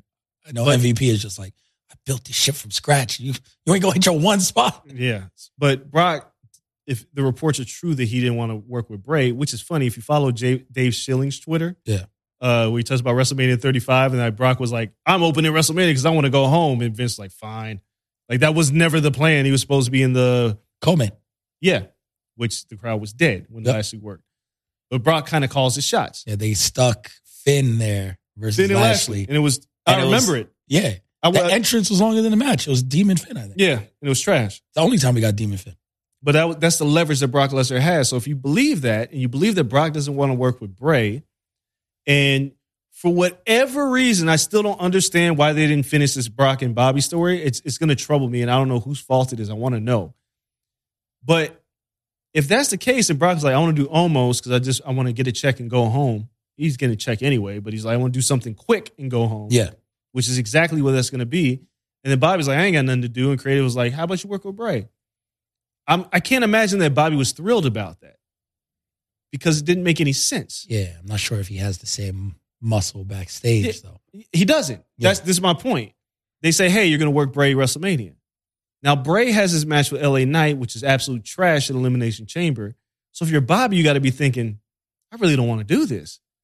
I can't imagine that these two had enthusiastic conversations when it came to creative. The timing of this injury when Bray doesn't do anything is questionable. No, Sean Ross Sapp put it out. He's been working house shows the entire time. Sure. But I'm saying... He's done 9 in the past 2 months. But I'm saying it's like, Bray isn't in the best shape. No one's going to keep.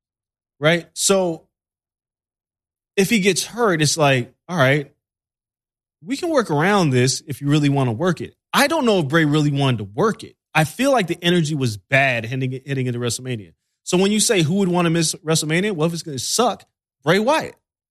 Because his character is not built on wrestling matches. It's built on moments. And right now his moments are fleeting.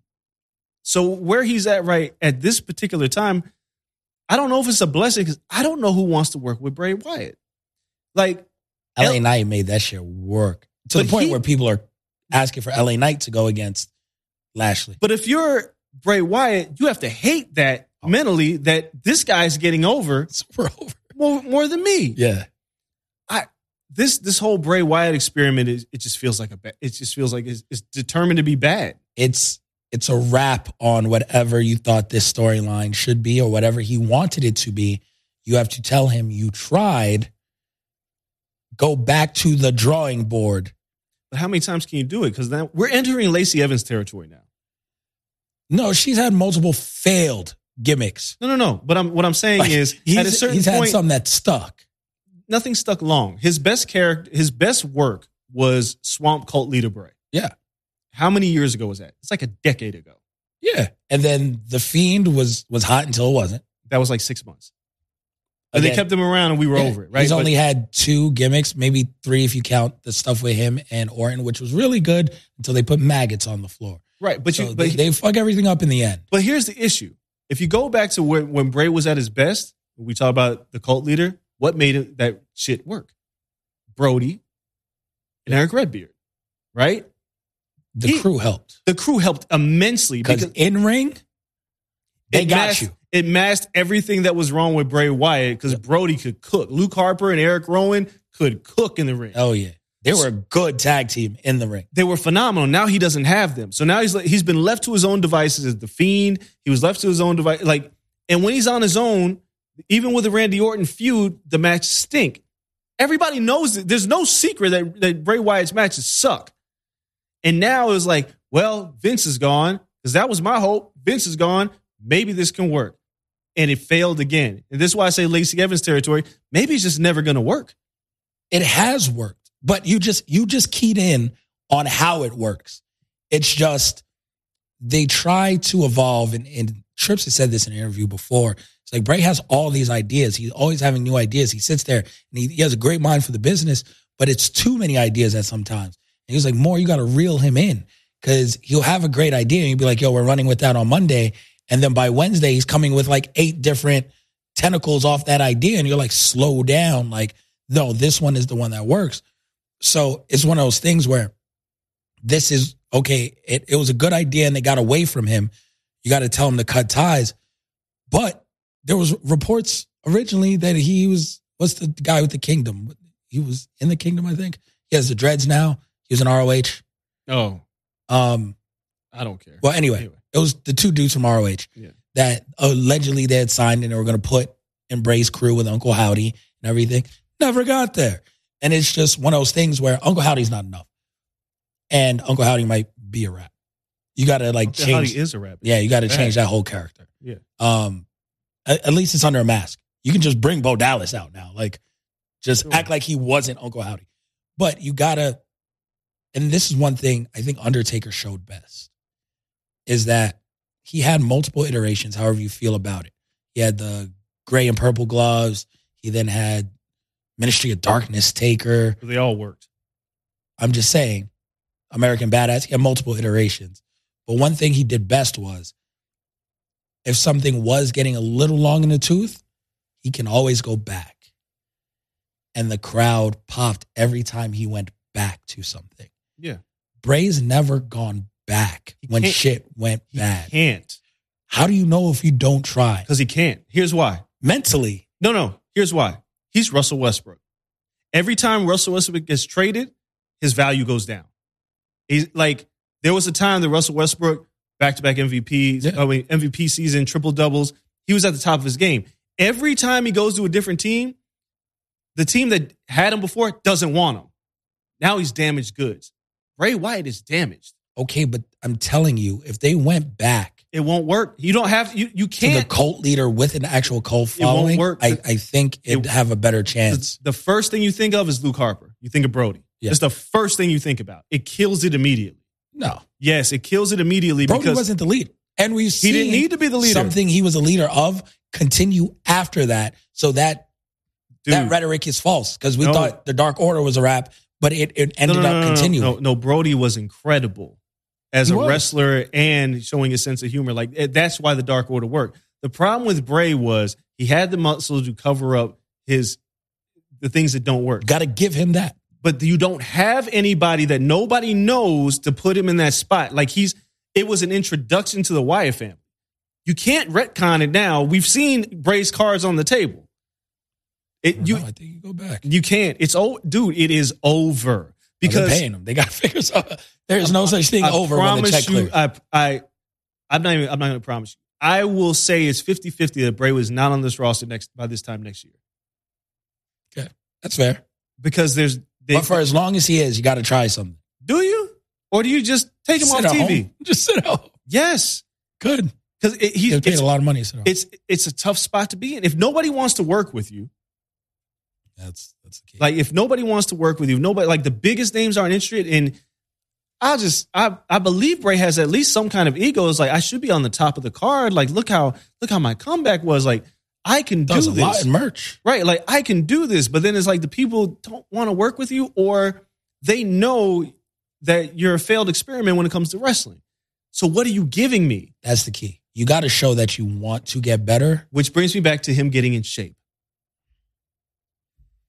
That is a point when he was cut where he hit the gym a little bit. Right. But then he just, whatever is going on with Bray Wyatt, whether it's mental health, whatever it is, this ain't working. He's gone through some shit though. So if it is mental health, I hope he gets better. It could be. Because he lost Brody. He lost another really close friend from he lost his wife, but he was cheating on his wife with JoJo. At least now he has.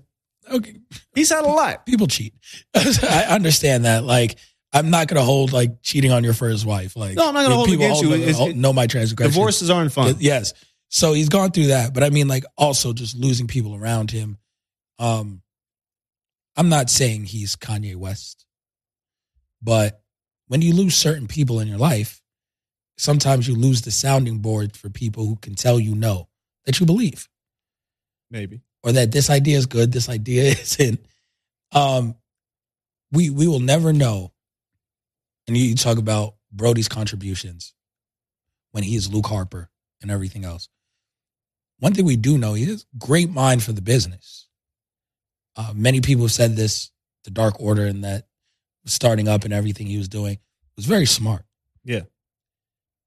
We don't know how much of them being in a crew and having to spend time around each other and plan matches and feuds, how much of his voice was there to rein in an idea in a guy like Wyatt. Exactly. So more so than replacing him in the ring, it might be harder to replace guys like that out of the ring. Redbeard, when they're just chill. The three of us, this works better, this sounds better, and you have three sounding boards for these ideas. He's kind of left to his own devices. And there's nobody you can bring in that he's going to immediately go, I'm going to listen to you. No, you don't respect, because you're right, because you didn't go through the journey together. You don't have that natural respect. I'm above you. It's kind of like you work for me. Right. you're in my group. And that's why I say, Russell Westbrook, you put him on another team and you he still thinks he's the star. No matter where he goes, he's like, I'm the star. Even though the numbers have dipped, mentally, he's got that competitive spirit, but nobody's there to tell him, no, Russ. He tried to come off the bench for the Lakers. And the Lakers were still get the fuck out. It's time for you to go. He still plays the same. Yeah, it's you're still the same guy. You haven't fixed, and all you're doing is getting older. So the things that are broken are just getting more and more broken. And the Clippers we'll take him. Yeah. Even Paul George's fuck, he's worse than he was before. He's broken. Bray Wyatt is broken. And I don't know how they're going to fix him.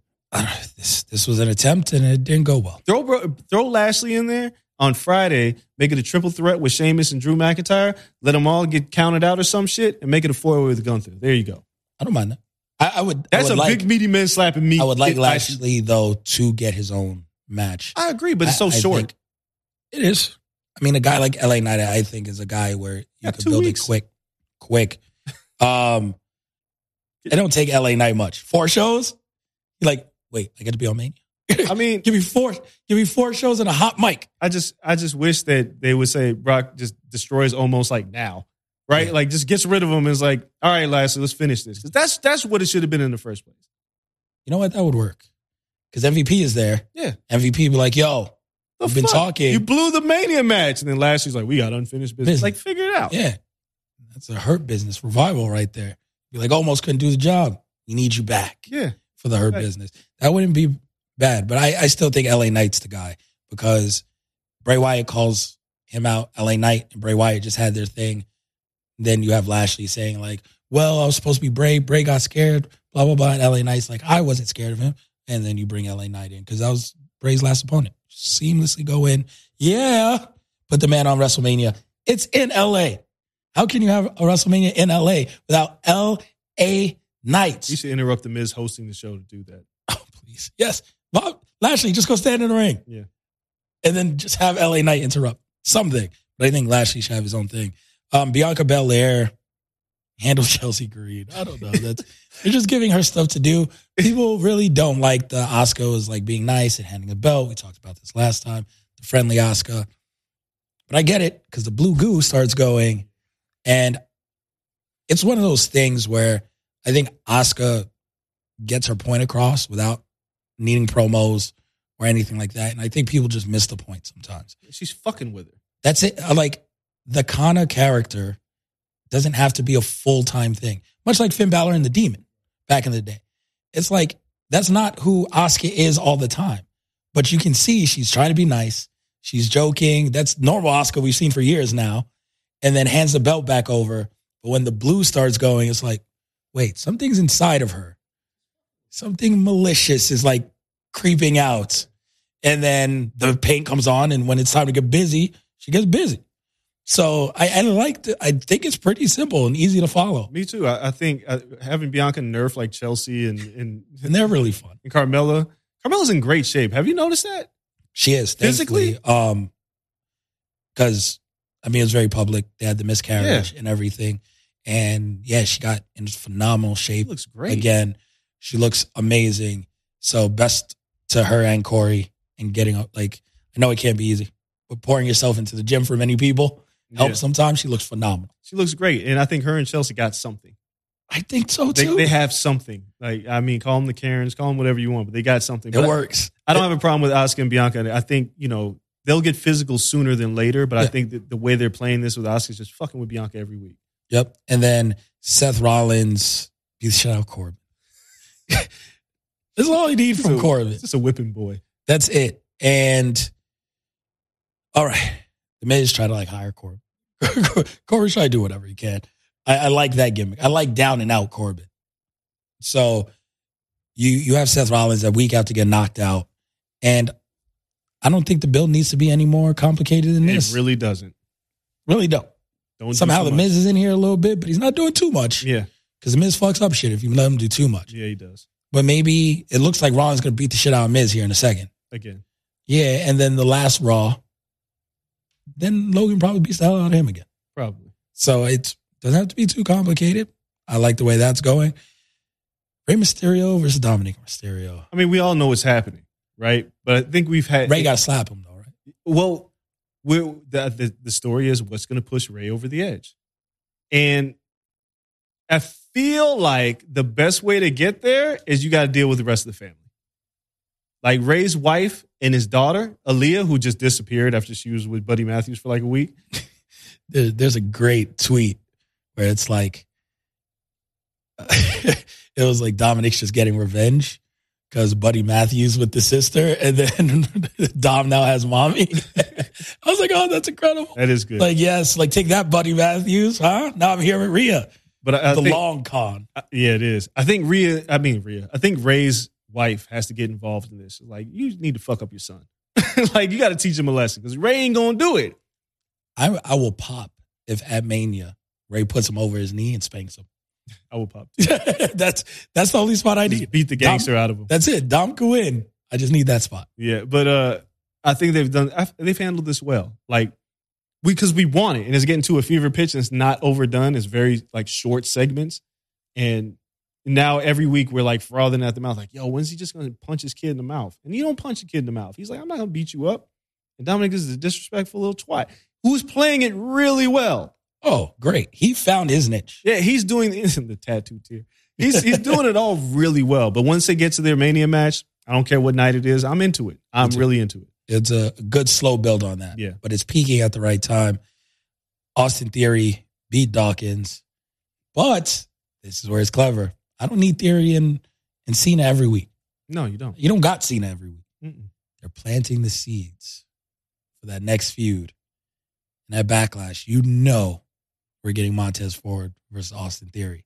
We like to think so. It That'll feels be like one we're trending. hell of a match. We're trending in that direction. Tez's solo run is upon us. Yep. But I think they've done well with that. Bronson Reed, that's someone else they would like to You see. didn't talk about the first thing that kicked off this show. What am I? Finn Balor and Edge. Yeah, I'm getting to. I'm just building to like the best thing. I see that's at the top, but I'm going through. That's my favorite thing from the show. Yeah. So far, Cody Rhodes cut another promo. Man almost cries every week. It's passionate. Yeah. No, but crowd ain't turned on him yet. They're not, man. Boy, it's funny because people are like, they're going to turn on Cody. No. Over like Rover. This motherfucker is over. Paul Heyman sent a message, Trey. Yeah. He's coming. The tribal chief, he's coming.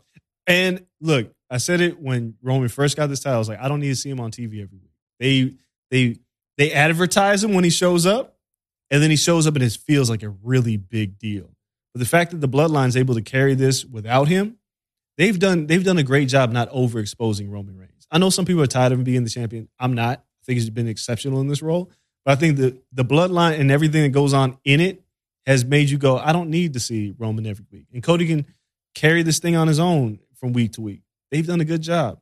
No, I agree. Some people don't like as much Cody and Sammy interactions. I like it because I think it's the only way you're going to get Sammy and Kevin back together is somebody's be like, look, y'all getting fucked up on your own. Like, you got to have a voice of reason. People don't like Cody being that voice of reason, though. They're like, oh, you're making Cody too much. Or now Sammy's just acquiescing to Cody. Whatever, man. He can't see the forest for the trees. You need someone to slap some sense into him. And we talked about Lesnar. Almost. We had a Judgment Day match, which, all right. But that happened right after the start, because the start always leads to a match. Edge opens the show. And he accepts Finn Balor's challenge.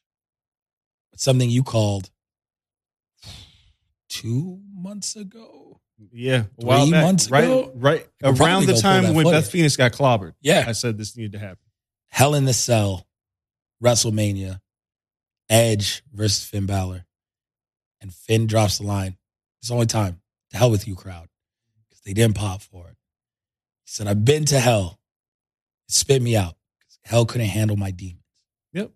And hell's a perfect place for a demon. So, Come look, on, man. The only issue that I have with this is that I wish they could have repositioned Beth getting clobbered to right before this. So like nuclear. Yeah, so now we're like building towards where like Hell in a Cell, because they cooled this feud got cooled off. Mm-hmm. But if they would have had Beth get nerfed now, like even if it was Rhea, like they've done a good job. Like Rhea's still there, but she's like very involved with Charlotte. But if they did something to like, because that the way they handled the Beth Phoenix thing, what was that? Survivor Series? Yep. They were hot. And to call that match then would have been perfect. I wish they could have done that to get to it. But Edge, Edge is on like his world finale tour, and he's like, "What matches haven't I done yet? You know, world's greatest match." He's like, "I've done all this shit." Hell in a Cell with Finn Balor, and that means we should be getting Demon Finn. And when that music hits, I mean, and the lights, like the original music hits, and the lights start pulsing, and the smoke comes out, you don't have Bray by all accounts on this one, dude. But there's nothing to give you that Taker feel like this still does. Let's take this a step further, right? Like, we're going to get a version of the Demon that's a heel, which we haven't had yet. Nope. But, we also have to get that Brood Edge back. Oh, that entrance. Yes. Like, you want to talk about two entrances that will have me crying? My hand out? You give me the Brood entrance, because they did it. Was it last WrestleMania? Was it last year? Against Styles? It might have been last WrestleMania. It was against Styles. I'm not sure. Yeah, but they did it, and it was, and everybody popped for it. But let's make it a little bit bigger. Yep. Let's bring Gangrel back with the cup. Let's because this is hell, and Edge is with the Brood. Like, let's bring it all the Demon versus the Brood, Judgment Day versus, like, come on, like it is. This is one of the match. Like, it reminds me of Kevin Owens versus Seth Rollins on the boat WrestleMania. Yeah, Kevin, and there was like no real pirate build to the match, and then the match happened. We're like, oh shit, this is great. This is that kind of match. And now it's got a stipulation, and you got these two characters. This could turn out to be not the match of the night. They got some really good stuff, and I don't know where this falls, but the cinematic look of the entrances, the two wrestlers, and just put Balor over. Yeah, this is what you go to WrestleMania for. Yes. And we've seen the Demon at Mania before. It felt forced. Yeah. They just felt like, well, he's going to be the Demon. So yeah, what? This is the first time probably since NXT where the circumstances make pulling the Demon out legit more than him just showing up. My God.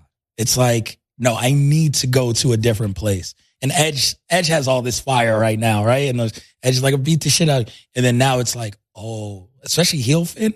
No, he has a whole different side we haven't seen in so long. Yeah. Cooling down the Demon, not like showing him since like the Roman feud, which again, the thing broke, whatever, has been so smart because Finn has established himself. It's just who he is. He's the prince. He has his crew. Irish Jamiroquai. It's great. He needs to start coming out on the shoulders again. Yeah. Like Damian Priest need to do something. Yeah, no, he carry Finn's little ass to the ring. Dude, I also think because Hunter works different than Vince, like Vince was like, you got to sell whatever it is, so the entrance has to be the same every time. Like now I'm sure like Finn's like, this is my idea for my entrance, and Hunter's going to hear it. So hopefully it's not just, well, it can't be the same. It has to be something darker and more sinister. Maybe he does come out on pre-show. Look at the NXT ones where it was just like, the chainsaw. There was several demons popping up and just going crazy. This has got to be dark. It's got to be evil. Your crew has bat wings already. It's got to be. These two might have the best entrances in WrestleMania if they do it. I think so. Like, because we know Roman's going to be like a 30-minute entrance, right? Yes. I'm going to go buy merch. The crowd is going to go crazy for Cody. Yeah, the crowd. Cody's going to get all the pyro. Every ounce of pyro. Every bit of pyro you can get, Cody is going to have. So you're going to get that, but I think these two, Hell in a Cell, I was like, I called, because I thought they were going away from it. I was like, what are we going to do? It should be a Hell in a Cell, but is it hot enough? And they did it, and I was like, well, that's a perfect place for a Demon. And I thought about it, I was like, and it's a perfect place for the Brood. Let's go. And then last thing before we get out of here, Kevin Owens, Solo Sikoa match. They just fucked Kevin up. Kevin just took an ass whooping. I just think it's funny because it's kind of like Cody's having these conversations, and somebody's got to get the conversation because Cody's like, you guys got to stop because they just get your ass kicked every week. Like, no matter what happens, you can't win. And Kevin's having a really good match with Solo, and the Usos are like, get disqualified. Who cares? It's not about winning or losing. It's about fucking them up. Yep. Take care of the Kevin Owens problem. Yeah, every week. They go out and I don't need you, Sammy. I got this. Goes out there, gets the shit beat out of him. And Sammy's like, can we be friends? Kevin's like, no. Sammy's like, fine, I'll go out there and do it. Gets the shit kicked out of him. We still kind of have like the Jay is back for his brother thing. Yeah, well, we know what that is. Not Roman, but we haven't seen that interaction play out either. So he's like, I'm going to talk to my brother. He's supposed to talk about SmackDown. Yeah. Talk to my brother. I'll see him. It's like, well done. Well done. And, by this time, by the Vegas SmackDown, maybe, is when, you got to call it now. It's the elephant in the room. Yeah, you got to call it. Sammy and Kevin against the Usos. You got to call it. So that SmackDown in Vegas might be a bigger deal than the SmackDown, the Go Home show. I agree. Also, because I'm not going to the Go Home show. Where do you put that match? It headlines night one. I think it's the headline. I think they ran a promo where Rhea said her and Charlotte are headlining. Nah. It was like in a promo. You had that's the hottest story in pro wrestling. You headline night one with it. You open night two with it. No, because everybody's gonna buy night two tickets. As soon as you announce that, it's already sold out. No, there's still tickets. But what I'm saying is some secondhand tickets. But they sold what they're gonna sell. What they want to do is they want both of those things trending on different days. So they dominate the weekend. I think that tag match needs a headline night one, and Rhea and Charlotte could actually open. It could be a hot opener. Because I feel like on night two, if you open with Gunther and if we think it's Drew and Sheamus, like just like Clash at the Castle, it's like be a banger. You're going to set the tone and be like, fuck, man, that's a lot to work on. So I think those right now I would say are your openers, but I think the tag match needs to close night one. It's the best story in pro wrestling. Okay. I think you could go. I would love for that to open night two, not just because I'm only going to night two and not night one. So give you the tag match and Roman watching it. You're building like kind of the spectacle of it. So the tag match opens and then he has no help for later in the night. Because if you do it the first night, then it's like, you guys fucking healed up. You better help me in this main event. Unless they really beat the shit out of each other. Good. But if you do it in the beginning of night two and they take each other out, then it's like, well, it's really mano y mano. Also, there's no way this tag match is just going to be a straight up tag match either. No, it can't, right? Like, it's either got to be a ladder match or... No DQ. It's got to be more than that, right? It's got to be more than... like. I mean... If it's a ladder match... I mean, to keep it a buck, it needs to be a TLC match. Oh, if you want to keep it a buck, because, again, I said this about the Usos. They get to work with everybody now, and you have a reason to just throw everything in there.